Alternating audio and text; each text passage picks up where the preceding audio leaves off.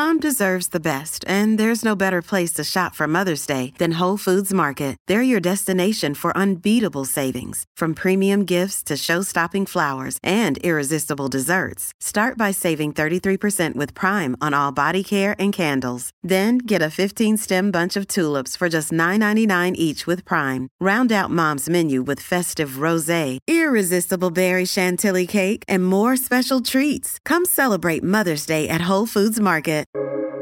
Welcome to the New Books Network. Hello, everybody, and welcome back to the New Books Network in Environmental Studies, a podcast channel on the New Books Network. I'm Matt Brown, the host of the channel. I'm currently an MA candidate at the University of Wyoming, studying cultural history with a focus on environment and science. And today we'll be talking to Dr. Andrew Flachs about his new book, Cultivating Knowledge, Biotechnology, Sustainability, and the Human Cost of Cotton Capitalism in India, published by the University of Arizona Press in 2019. The slow, persistent dangers of pesticides, rural inequality, debt, and even the complex threat of suicides, Cultivating Knowledge tells a story of how farmers in rural South India evaluate agricultural success through shifting calculations of social meaning, performance, and economic aspiration. Dr. Flachs moves beyond the hidden links of consumption and production to concerns about how people engage with global change on the level of the farm field. By choosing to plant either genetically modified or certified organic cotton seeds, farmers risk their livelihoods by participating in diverging courses of sustainable agriculture. The farmer's choice of seeds reflects a performance of transformation regarding knowledge and agrarian sensibilities within rapidly changing socioeconomic and material realities that are influenced by both the colonial past and the neoliberal present. Dr. Andrew Flachs, welcome to the show. Thanks, Matt. Great to be here. Yeah, thank you for doing the interview with us. And this book is super insightful and really interesting. But before we get into the meat of the book, I was wondering if you could tell us a little bit about yourself and your background. My name is Andrew Flachs. I'm a cultural and environmental anthropologist. I'm a reformed saxophonist and classical musician. I grew up in a small town in Elverson, Pennsylvania, in eastern Pennsylvania, and found anthropology, as many people do, midway into my college career. And now I have the great joy at Purdue University of being that person for other people when I teach big intro to anthropology here at Purdue. I got my doctorate in 2016 at Washington University in St. Louis, where I was working with Glenn Davis Stone, who's been studying issues of biotechnology in India since 2002. This book is born out of a lot of work that I did as my dissertation research back there at Washington University, but also as a follow-up project that was funded in part by a whole group of people to whom I'm very grateful: the Department of Education, the National Geographic Society, the American Institute of Indian Studies, among others. And it was a great intellectual debt to all sorts of people who combine my interests in rural stuff and decision-making and performance in the moment and improvisation, all around these larger questions of what does a seed really tell us about what it's like to be alive nowadays, that kind of anthropological connection between our socio-cultural, political, economic, ecological ways of being in the world and the material realities that we have to face depending on which kinds of cards we're dealt and what geographies we have to live in. Very good. And it's awesome. I think we'll talk later about how you do build in the idea of improvisation into these cultural and socioeconomic performances. But before you do that, and kind of building off of the way you already kind of introduced the book, I guess one question I would have would be, since this was your dissertation, turned into a book, is there what was the difference between what you did with your dissertation and then how you expanded it into the book? Yeah. That's a great question because the answer is every word is different. Uh, it's not something that everybody does. I think this used to be more common for an older school of academic than myself. But I felt like I had an interesting kind of story that I wanted to tell here with this book and transforming it from a dissertation. This is something I think about a lot now because I do a lot of writing for different kinds of audiences, sometimes academic, sometimes more public facing, sometimes more policy facing. All writing is for a very specific kind of audience. And my dissertation, like anybody's academic dissertation, is fundamentally for like 6 people. And if those 6 people are on board, then I'm happy and I get a doctorate and, science can progress. And then I might write other pieces out of that are academically focused for particular subsets. Like if I publish in, American Anthropologist, that is primarily for anthropology audiences. If I publish in the Journal of Political Ecology, that's for people who are interested in this theoretical idea of political ecology. If I publish on a blog, it's for the readership of that blog, right? Now, a book is a far more general audience because anyone can hopefully pick it up, whether they buy it or whether they pirate it off of libgen.ro and get the resources that way. This book happens to be open access, so of course there's even more legitimate options to get it without paying for it. In a book, a lot of that effort is maybe introducing a field or a concept that somebody hasn't picked up before. Like people who read this book might be really interested in fashion, or they might be really interested in anthropology in general, or they might be curious about biotechnology and GMOs or organic agriculture. And so part of the work of writing a book is to make yourself accessible to this broader group of people and try to make your points explicit.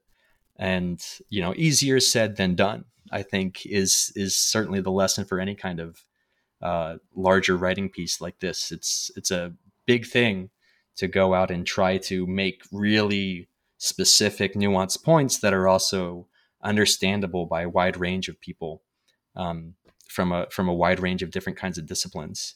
Some of our great teachers in this might not even be, the kinds of scientists that we're used to listening to in this, but we look to Bill Nye and Carl Sagan for great examples of science communicators who can make really complicated ideas legible to other people.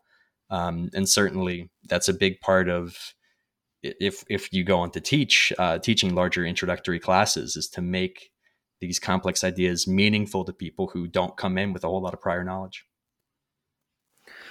Yeah, no, that's such an interesting genealogy, or I guess a journey that you just explained in terms of writing the PhD and then making the book complete, something with the same ideas, I'm guessing, but more digestible for a larger audience, which is for someone who's trying to navigate how the heck to write an MA thesis in itself is something I've been contemplating a lot. So that gives me some hope that that I'm not just going to be stuck in this theoretical loop of too much jargon and things like that moving forward. So thank you for that answer. And your book is super accessible, even though it's dealing with so many intersections of, as you said, fashion and political economy, political ecology, biotech, and ag.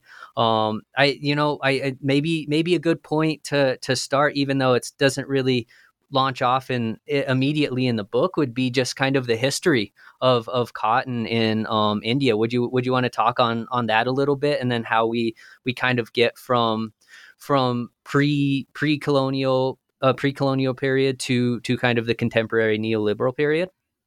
Yeah, the history of cotton is a great place to start with this, because cotton in a very real way begins in India.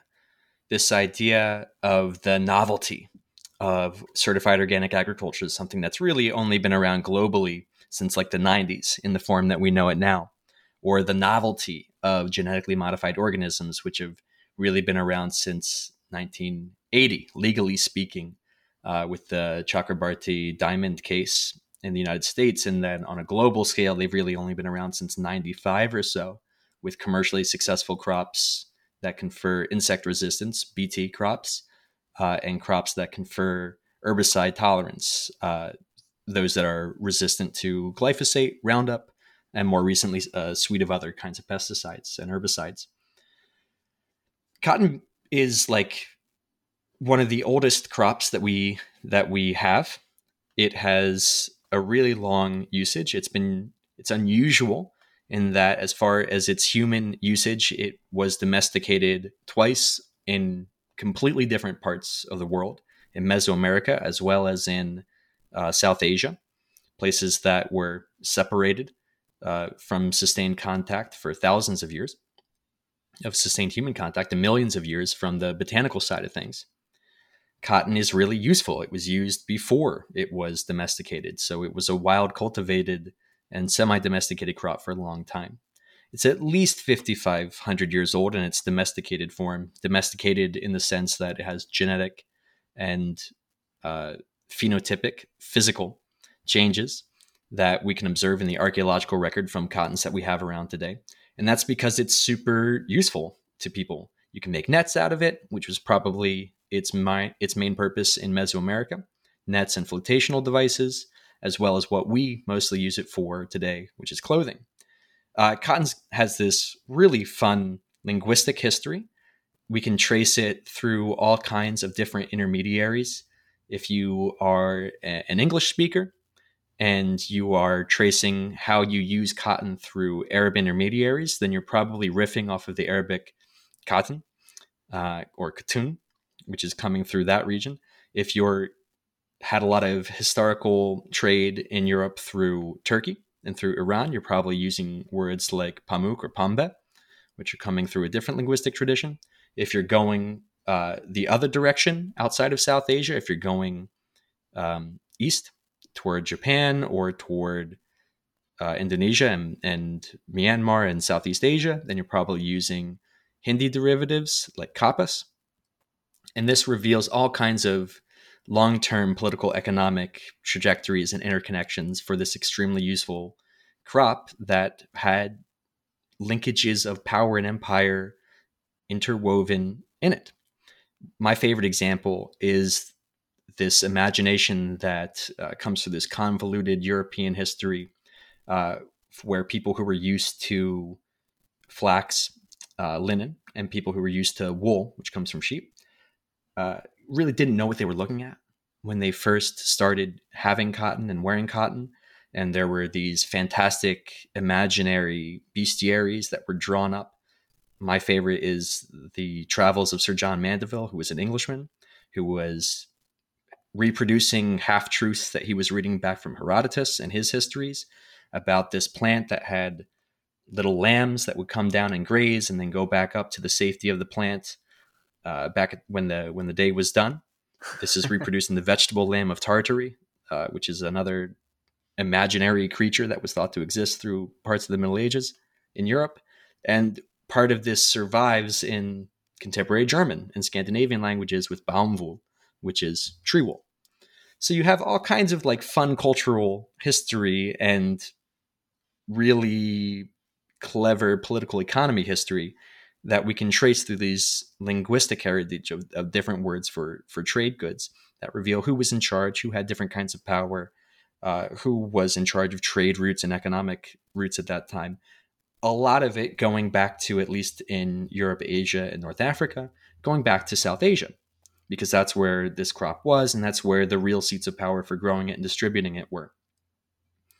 Which makes it all the more ironic that by the time that we get to the 1990s, we're talking about cotton crisis in India, which has had thriving, powerful cotton industry for thousands of years. Cotton during the colonial period is this really powerful, really wealth-making crop that goes to enrich metropoles, places like Manchester, but also places like Boston. India provided a lot of the cotton that was worn and woven throughout the British Empire. The United States, and this is great history that's covered by the historian Sven Beckert, The United States overtakes a lot of that production because of this combination of settler colonialism, the expropriation of indigenous lands, and the genocide of the people living there, and the replacement of those lands with primarily European overseers and primarily enslaved laborers from Africa, who then are growing this crop and creating, through slavery and violence, an economically profitable and competitive crop that beats out the injustices and poverty of South Asian cotton up through the Civil War in the United States. In 1860, the Southern Confederacy decides that they want to force Europe's hand in intervening in the American Civil War by stopping the sale of any cotton. That turns out to be a terrible idea that backfires because it means that a lot of capital cannot then get into the South and fuel that economic development. The Northern Army decides to blockade those ports once the South realizes that this was a terrible idea. And by that point, a lot of the economic engine for cotton, which was a major driver for development, had then switched back to India. So India is really a major part of this, with the exception of American enslavement, war capitalism. India has been central to this story for a very, very long time. Still, a third of the cotton that's grown on Earth is grown in India. And right now, around 95% of that, since 2008 or so, is genetically modified, which makes for a really stark question of how can there be crisis in something that is so persistent over thousands of years and has so much power enmeshed within it. Yeah, that's such a long, complex history, and I'm sure you're skimming the tip of the iceberg with it as well. But it's really neat to see, and that's another point you make in the book. On top of what you were just saying, is that these cotton crises that happen in the 90s and into 2000 are this historical and material reality that can't be kind of supplanted by GMOs just as a kind of magic bullet, single answer type thing and type solution. And so I was wondering if you wanted to talk a little bit more about just kind of the GMO or the genetically modified cotton, especially as it's juxtaposed against the organic cottonseed. Yeah, and I should say, historians, don't come at me. I promise I'm doing my best to learn all about you. And I reference at least a couple of really great historians who've worked on this particular issue in the book. Sven Becker and his History of War Capitalism in the Atlantic, Sandeep Hazari Singh, who has worked extensively on cotton commodification, and Sumit Guha, who's also worked on cotton commodification in the colonial and late colonial and early post-colonial periods. So there's a lot in there. I know it's there. You're just better at it than me, so I'm going to tell the anthropology story of this. Cotton in crisis becomes a particularly charged idea, not because cotton is technologically ill-suited to India, right? So hopefully I've made that point, that cotton has actually been grown in India for a really long time, and there's a really important and long-standing history there. So the better question really is, why is it that cotton becomes untenable or dangerous or newly dangerous at this particular moment? And a lot of that has to do with the Green Revolution and the kinds of agriculture and infrastructure that move into a lot of rural smallholding India post-independence, which is itself its own book and topic. The short version of this is the series of infrastructural changes that happen both with respect to irrigation and roads, like physical infrastructure, but also a social and political infrastructure for subsidies in minimum support prices for commodities produced, and also maximum retail prices for different kinds of agricultural commodity inputs that are then entered into the agrarian market. We combine that with a series of land reforms that limit how much land an individual can own, and suddenly we have new conditions for new ways to gain agrarian wealth. a lot of which work out really well for an initial class of landowners, especially post-independence. This is something that Akhil Gupta and A.R. Vasavi and Preeti Ramamurthy in particular have written about, how a certain rural class was able to take advantage of early opportunities with the Green Revolution and the changing rules of agriculture. And then by the 90s, we got, and in the 2000s, there's a second wave of people who are trying to strike it rich. And they've already seen a whole rural class actually succeed by these rules of infrastructure and controlled markets and different kinds of agricultural technologies, except that for them, they've inherited rules that are somewhat different. Maybe they don't own all their land and they have to pay taxes, or they have to rent land effectively from landowners who made some money and then moved to cities. Perhaps they are working on soil that was exhausted during some of that early Green Revolution years. Perhaps they're working on land that is marginal to the centers of the Green Revolution infrastructure, and they don't have all of that irrigation facility or road connection or political clout to get around maybe a tax break or a market that needed to be opened that some initial investors and land managers had back in the early days of the Green Revolution. But you have this group of people in this second wave of the Green Revolution in the 90s and 2000s who are dealing with a new kind of agriculture. And plus, at this time in the 90s, the Indian economy is liberalizing. So we have new conceptions about how the role of the state should be. Not that the state should not be there, but what the role of the state should be in providing subsidized inputs or buying things from commodity producers. We have new ideas about what the role of private industry should be and how it should be regulated. We have new ideas about key resources and how they should be distributed, things like electricity and water, especially with an urban and rural divide as to who should get what kinds of resources in that sense. And so into this, we have a lot of people who are trying to make it rich in cotton.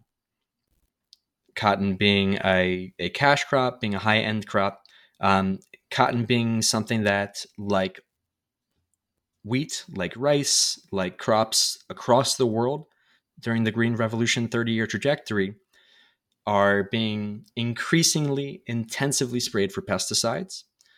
Crops that have increasing water requirements and lands that have increasing fertility requirements, in part because of that intensification and industrialization of agriculture in these areas.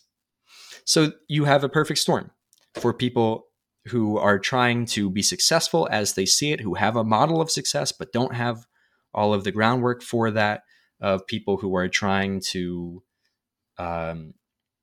create new wealth and follow that model, but might not have the same kinds of ecological or political or material resources to do so. And who are at the same time facing new challenges from land degradation or ecological pressures like pest attacks in particular. The pesticide issue and pest resistance is something that gets seized upon in the late 90s in particular. And a big driver of that is because of this phenomenon of farmer suicides. Farmer suicides we see in response to neoliberal agrarian reforms around the world. So this is not unique to India. India might have had particularly unique conditions in the sense that India has a lot of wealth in it. India has a lot of opportunity in it as a democratic state. India has a lot of media attention that can be paid to these kinds of issues, and in a particularly aggressive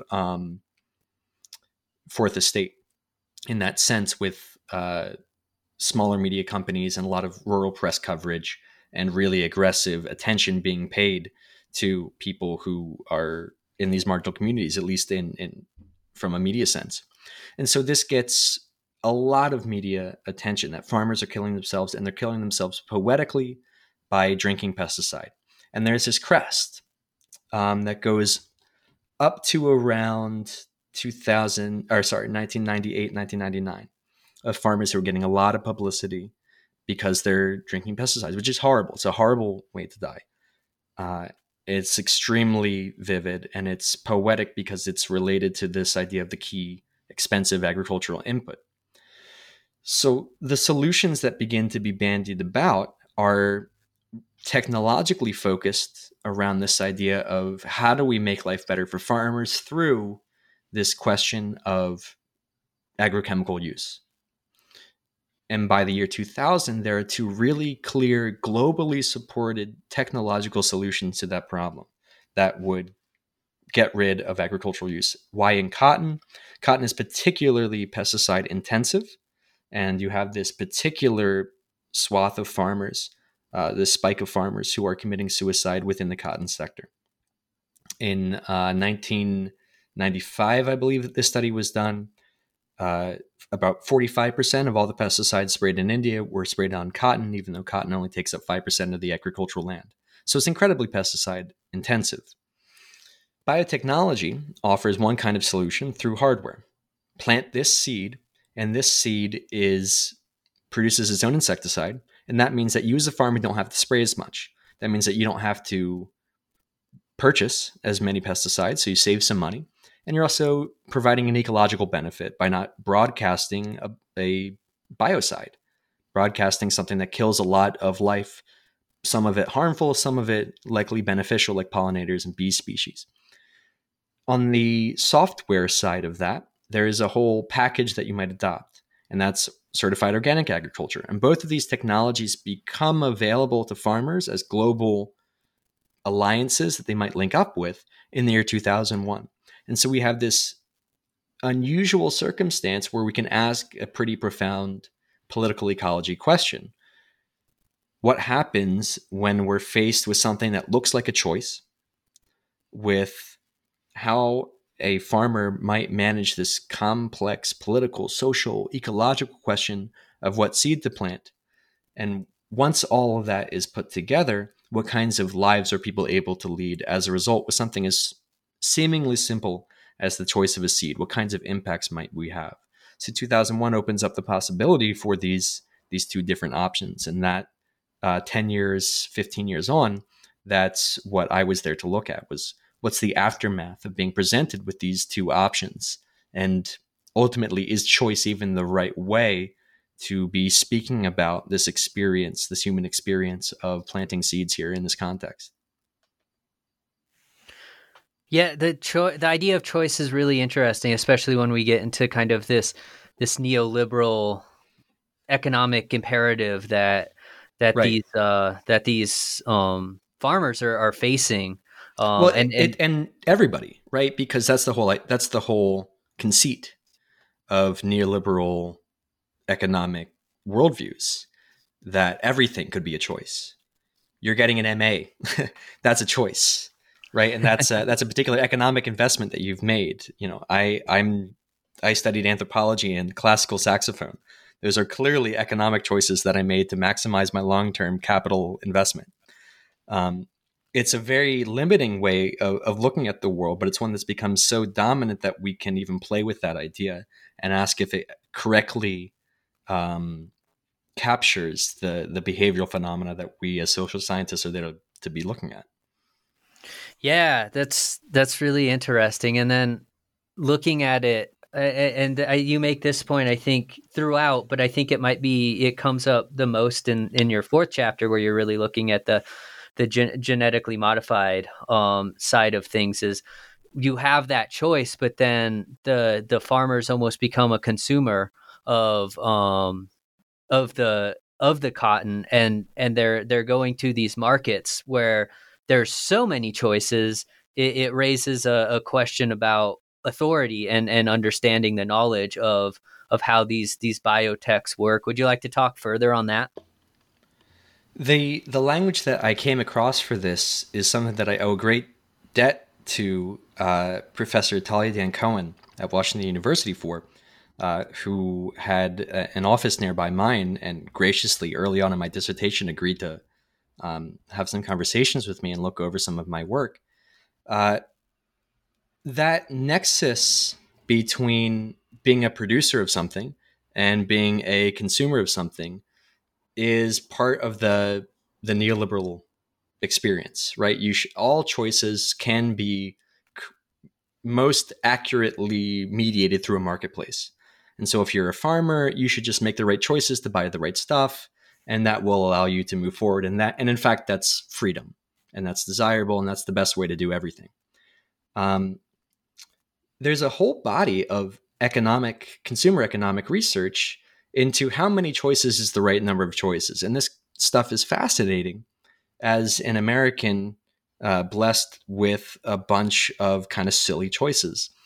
Like, I can go into my local grocery store and look at hundreds of varieties of mustard, which is cool, I guess. That's like one view of freedom. And I can make my decision based on all of this. The problem with that is, of course, that I might not know what kind of mustard I want. Not all mustards are created equal. If I'm just doing it by the price and they're all of a similar price, I'm left with a further confusion. So maybe I just choose it by the label. Maybe, and this is this phenomenon called choice overload that Professor Dan Cohen was telling me about. Maybe I get so frustrated by the number of choices that I actually just leave the store because I'm irritated and I don't really know what to do. And maybe that's happened to someone who's listening to this. I don't know if that's, Matt, perhaps that happened to you at some point. You found yourself overwhelmed by the varieties and just said, it's not worth it. I'm leaving. I'm going somewhere else. I feel like this might happen to students who are like looking through courses at universities. If there's 30,000 courses that are being offered as electives, I mean, who's to say that like anthropology is better than the history of the West is better than underwater basket weaving? Like those aren't really the same kinds of choices. But we should stop there because that might sound a little silly to us. Because my choice of mustard or maybe which elective I take doesn't really like determine if my kid can go to college. And it doesn't really determine if my family can pay for a wedding or get out of debt or pay back our investment from kind of an unsavory character later on in the neighborhood. Except that those are the choices that are faced by farmers. And that's why this is a different kind of consumer decision. And to boil everything down to choice in such a confusing market leaves farmers with so little recourse that they might consider something like a suicide. That intersection of so much choice and so much uncertainty leaves you terribly unmoored with this decision that's incredibly, incredibly important, the seed that you plant. The idea that you would plant something that your entire livelihood and future depends on, that you don't really have any knowledge about, is incredibly damning to this idea that choice is the best way to think about this, and choice is, in fact, the best way to run this important sector of the economy. I don't necessarily get into all this with the book, which goes back to our original comment about different arguments for different audiences. But part of the fun of being an anthropologist is using all sorts of different methods to triangulate your results. And so I would talk with farmers over multiple years of research about how they made choices, and I would like ride along as they made decisions at the seed store. But then I would also track those decisions through yields. I would track them through the social influence of their neighbors in using geographic comparisons, trying to build models of influence between neighbors and space. I would look at other kinds of variables relating to other kinds of seeds, like in their maize planting or in their rice planting. Cotton is fairly unique in this. In rice, a lot of farmers are pretty stable with their choices and have got really sophisticated reasons for choosing them. But in cotton, we're doing a lot of choosing by the label. And while that might make a lot of sense for my choice of mustard, and while that might make seed companies a lot of money, and it might be a really good way to say that this particular kind of technology, like a GM seed, is really popular, which it is. That difficulty in choosing the particular seed, because at this point there's now in the marketplace of the country, there's well over 1,400 different particular seed brands you might choose from.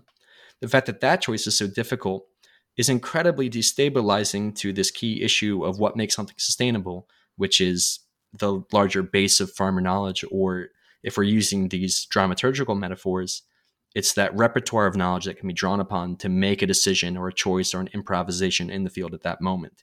If we destabilize and erode that knowledge through a choice overload, then we're in a very poor position to make a lot of cascading choices and management decisions in sustainable agriculture. Organic ag offers a particular kind of solution to that, but it is unstable in its own ways, and we can talk about that later. Yeah, it's interesting. The idea of the choice overload is really interesting because it almost goes against the early capitalist ethos of like standardization and trying to universalize different products, or finding like having that one label that everybody goes back to with something like the Standard Oil blue can or whatever. You have 1,400 different choices, and you make the comment in the book that each year the farmers would go with a different seed, and just because that's what they heard was growing best, and that's what the bigger farmers were using. So it creates like this different hierarchy, but not one that's necessarily based off of like a rigorous scientific like imperialism as we would expect, which seems kind of, it seems disorienting. It was incredibly frustrating as like as a PhD student doing this research, because I was convinced, because everybody was telling me, I was convinced that it was these generationally wealthy farmers who had a lot of status in the village. Big farmers is like the local term for that, and big connoting social status as well as land holdings, as well as kind of a generational wealth and expertise. I was convinced because everyone was telling me that these people were driving the decisions. And on a very micro level, that might have happened. Like if you worked on a big farmer's field and you were planting cotton as well on your own land, it's a lot more likely that you asked them to like pick up some seeds on their way back from town, rather than that this big generationally wealthy farmer would like ask a day laborer to go pick up some seeds, whatever they think is best. Like that kind of flip wouldn't really have happened. So that might influence some of those decisions there. But those little idiosyncratic moments were really unstable over time. And I had the benefit of tracking seed choices over 6 consecutive seasons. So these big farmers who everyone thought were really driving these local trends, they're also caught up in these fad cycles of intense seed popularity and then intense seed abandonment that everybody else is in. They're not ahead of the curve. They're not making a different kind of decision. They're also essentially just choosing it because they heard it was popular, even when they're part of the reason that everybody heard it was popular to begin with. It's maddeningly unsatisfying when you're looking at quantitative data. Like I had these beautiful scatter plots that had no trends whatsoever. No. Like I think R squared was like 0.007 on landholding as a correlated variable to seed choices. And I was like, I have pages and pages of negative results. And then you get this beautiful realization as a qualitative social scientist. Oh, wait, I have negative results. That means that there's something more complicated happening, because people are still doing stuff. Just because my variables are wrong doesn't mean that life has ceased to exist. We're making decisions based on some other factor. And sometimes the answer is, I don't know. We're all kind of mixed up in this together. There isn't a great prevailing logic. And that's probably why this decision can get so desperate and have such high stakes.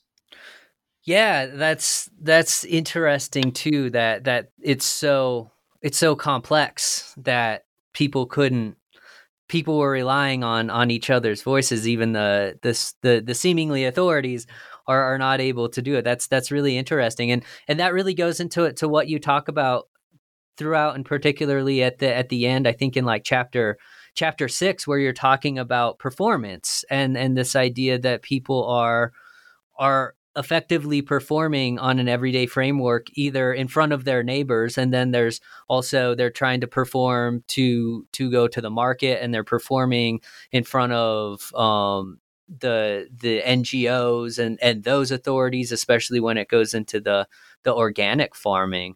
Would you want to talk about this performance of transformation that you identify in terms of how these farmers are creating these new and or trying to perpetuate, I guess, personas, if that's even correct in itself?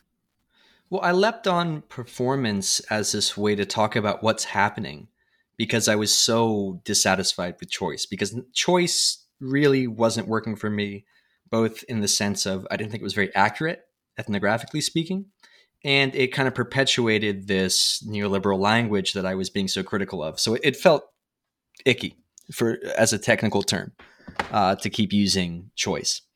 And I came across this idea of performance, which is got a long history in anthropology and sociology through figures like Irving Goffman, and then this idea of performativity explored by people like Judith Butler.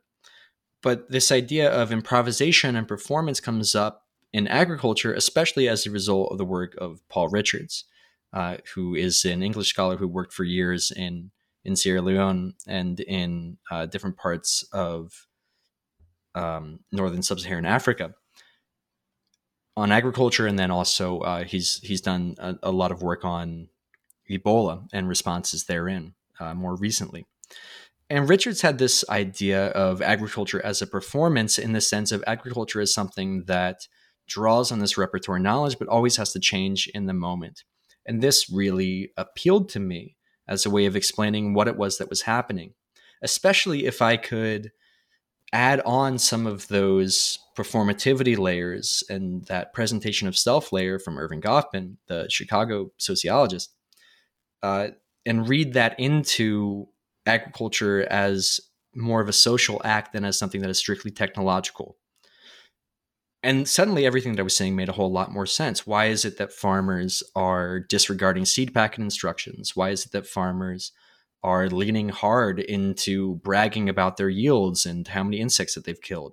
Why is it that farmers are going to these great lengths of having public deaths, which suicides are, even beyond the point when the Indian government had suspended or made it far more difficult to gain payments if you had this registered farm suicide, which is part of the reason that so many were so well documented to begin with, especially in the early days of the 2000s, in part because you would get a payout from them through state insurance programs.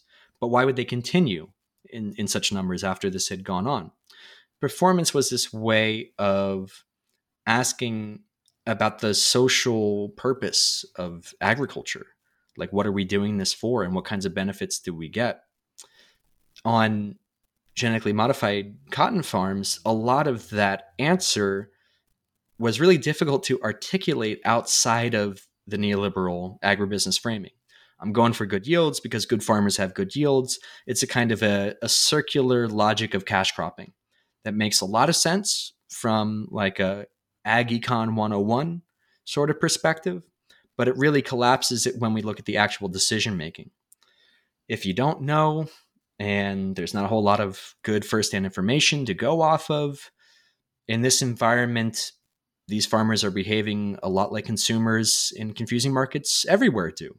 They go with what's popular. They go with what's well advertised. They are likely to follow the advice of an expert if they've gotten that advice kind of recently. And that's exactly what we see in the trends of social learning and institutional incentives to choose something. But it leaves out some of that day-to-day stuff that we can see with performing for an audience, because in many ways a farm is a very public stage. This is why we've got farm signs in India, as well as where I am here in Indiana, that advertise what kind of seed you're growing and what kind of pesticides you're growing right there on the roadside. You get a little kickback sometimes from the company. But equally as often, it's just fun to be thought of as a good farmer who's got this seed. You can perform that good farmerness through your good choices, again, that neoliberal framing, to anyone who might come by. What organic agriculture offered was a recognition of that social purpose of farming for a lot of people, because it changed the rules of that stage. It said there's more than one path to success through yields, because frankly, organic agriculture in the cotton sector provided a really bad option for yields. You couldn't really compete in that. And I've seen studies that are done in field trials at ag stations that show some competitiveness there, which is great. But in practice, it was never something that I observed, and it really wasn't the main benefit of organic farming. The main benefit there was providing these other ways to be successful, and to that performance angle to be seen as successful for doing some other option, for being part of a cooperative, for avoiding sprays in some way, for applying some complicated homemade pest mixture and moving that out. What these are in effect are new ways of gaining social capital. They're new ways of gaining even celebrity. If you could become well known as one of these people, you might have members of parliament coming and talk to you. You might have visiting scientists like me come and talk to you. You might have people from the media coming and profiling you. Sometimes people could make a quite nice side hustle off of that. And I've gotten some pushback from people who hear this word performance and say, oh, so it's illegitimate. And my response there is that it's the opposite of illegitimate. It's real because it is performed. All of this is being performed. The biotech growing farmers, the GM planting farmers, are also performing. They're saying, look at how great it is that I can apply these inputs and be a good farmer and kill these bugs. And, if my neighbor sprays 4 times, I should spray 5 to show him that I'm like even better at keeping track of these things. It's expensive. It's dangerous, but that is part of having agriculture be social. It doesn't mean that person is stupid or doesn't know how to track his variables. It means that agriculture is a highly competitive field. Why is it that farmers in the US will sometimes drive combines and plow fields that maybe they shouldn't be plowing at those times? Because it's fun to drive the tractor, because it's great to smell that upturned earth. We have erosion consequences because of that. We have soil leaching consequences because of that. We have cover cropping consequences because of that. But we miss all that if we don't understand agriculture as a kind of performance. And we miss what some of these alternatives, like organic ag, where instead of being choice overwhelmed, the program tells you this is the seed you're planting, and then you plant it. We miss the opportunities and the constraints of that.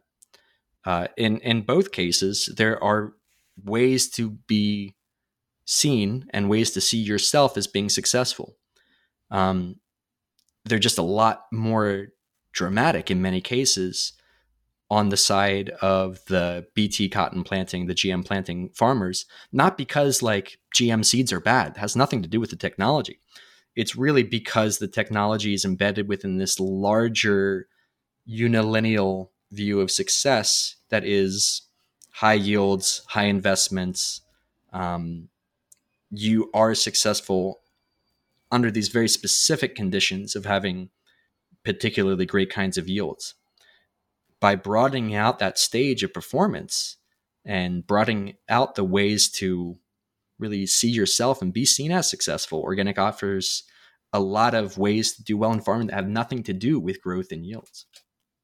Yeah, I almost feel like you complicate that though with your conversation on organic between chapters 5 and 6, where you on one hand you have that performance of the farmer who's like, yeah, I did all of these things. I created my own traps. I created my own formulas. And now I'm this kind of model for successful agriculture, for successful farming in my own community. And then you had other people that were like, I'm only doing what the NGO or what these people who are giving me the seeds tell me to do. So it seems like there is a little bit of even in that performance and that the ability to find these new avenues with the organic, it's still a little bit complex. Yeah, that's the anthropology way, I guess, is that no one's allowed to get off without any kind of critique or criticism. I mean, so that's true. And part of why I felt it was so important to bring up that side of things is that I think it's easy to fall into a trap of saying, oh, look, we've got a new alternative stage. So like, even if you follow this line of argument about performance and build the stage and have stability, you could still come away from that conversation and say, okay, great. Organic is a better technology. Make sure everybody does this regulation and then all the problems will be solved. And that's really the wrong takeaway from this, because it's not what is there on the ground ethnographically. That's not the observations of human phenomena that I saw and wrote about and people told me about. These people who have adopted the new ways of being successful do so because they're subsidized economically and also socially by programs and other kinds of infrastructure. The people for whom this was like a lot of work and kind of a hassle, they're also part and parcel here. And so if programs don't recognize the ways in which they need to reach out to these people, or they need to like lower those burdens to people who aren't really willing to like evangelize for them or to take on this mantle of being a celebrity farmer or a model farmer in that way, you're going to lose those people. And the whole thing collapses in on itself because it's very difficult to be doing organic agriculture all by yourself if you're surrounded by other people who are spraying and you've got no other supports there. This search to find like the solution to everything is it sets us up to fetishize these technological solutions to really thorny sociopolitical problems. Cooperatives can help with some of this. Land distribution can help with some of this. Redistribution of resources, even on the local level of within a village, are a big part of this. And that comes from this larger political really recognition that if one person doesn't go along with this, then the whole system might collapse, even if one person might be benefiting from it more, or if one person has to, like, in a sense here, pay higher tithes and taxes as a result of their success within that system. I think it offers this framing of performance and this way of looking at these two economic systems and political and ecological systems.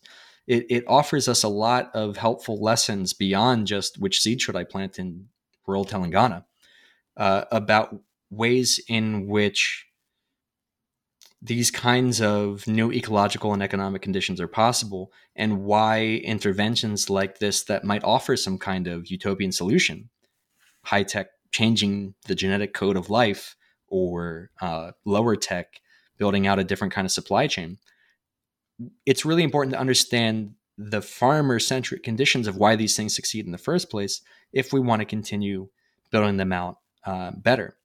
And we have to pay attention to the people who are kind of meh on these great solutions that might work really, really well for even a couple of people, because they're an important part of the larger community as a whole and its success, and thus the success of these kinds of interventions in an objectively difficult situation for a lot of people: poverty, ecological degradation, unjust global political economic conditions. Yeah, I mean I think that's a really good place to wrap up, because I think it just hits the head on a lot of things that you're talking about in this book, and we've taken up so much of your time, and I want to thank you for coming in and giving this interview, because there's so many important things within your text that I think we can take out of not just about agriculture, but about other parts of our neoliberal society. But before we go, I would like to ask you our traditional final question. What's on the chopping floor now? What are you up to? Yeah, one fun thing about being an anthropologist is that you get to have a lot of different interests. And so I've got projects now that are looking at kind of similar questions around what are the connections between our cultural ideas about being a good land manager, or being a good farmer, or just being a good member of a community, and how do these translate into things that we might think of as sustainable. And so on the macro scale, I'm working with great colleagues based out of relationships from St. Louis, looking into ideas of sustainability and heritage agriculture and degrowth in Eastern Europe, especially Bosnia, and the ways in which agrobiodiversity can sustain itself or be sustained through things like climate change and genocide and war and political upheaval. And then on the very micro side of things, I'm having a lot of fun getting back to my roots, looking at heritage decision making on the bacterial level. Working with a colleague, Joseph Orkin, who's a geneticist, on fermentation practices and the ways in which our heritage recipes and our rediscovery of slow fermented foods has real impacts on things, including the preservation of distinctive, diverse microbes in fermented foods, but also our human health and well-being in our own human microbiomes, and the ways in which, field decision making is then influenced by culinary decision making, which then influences the literal stuff that we're made of. So it's all about sustainability, and it's all about how we perform and practice and make the world around us, and hopefully how we build systems that can last periods of crisis. Yeah, that all sounds so intriguing. I'm excited to learn what you come up with in your conclusions, and hopefully when you publish another book, we can have you back on. Yeah, that'd be great, Matt. That'd be a lot of fun. Well, thank you so much again for coming on, and we'll talk to you again soon. Okay, sounds good. See you next time. All right, bye-bye.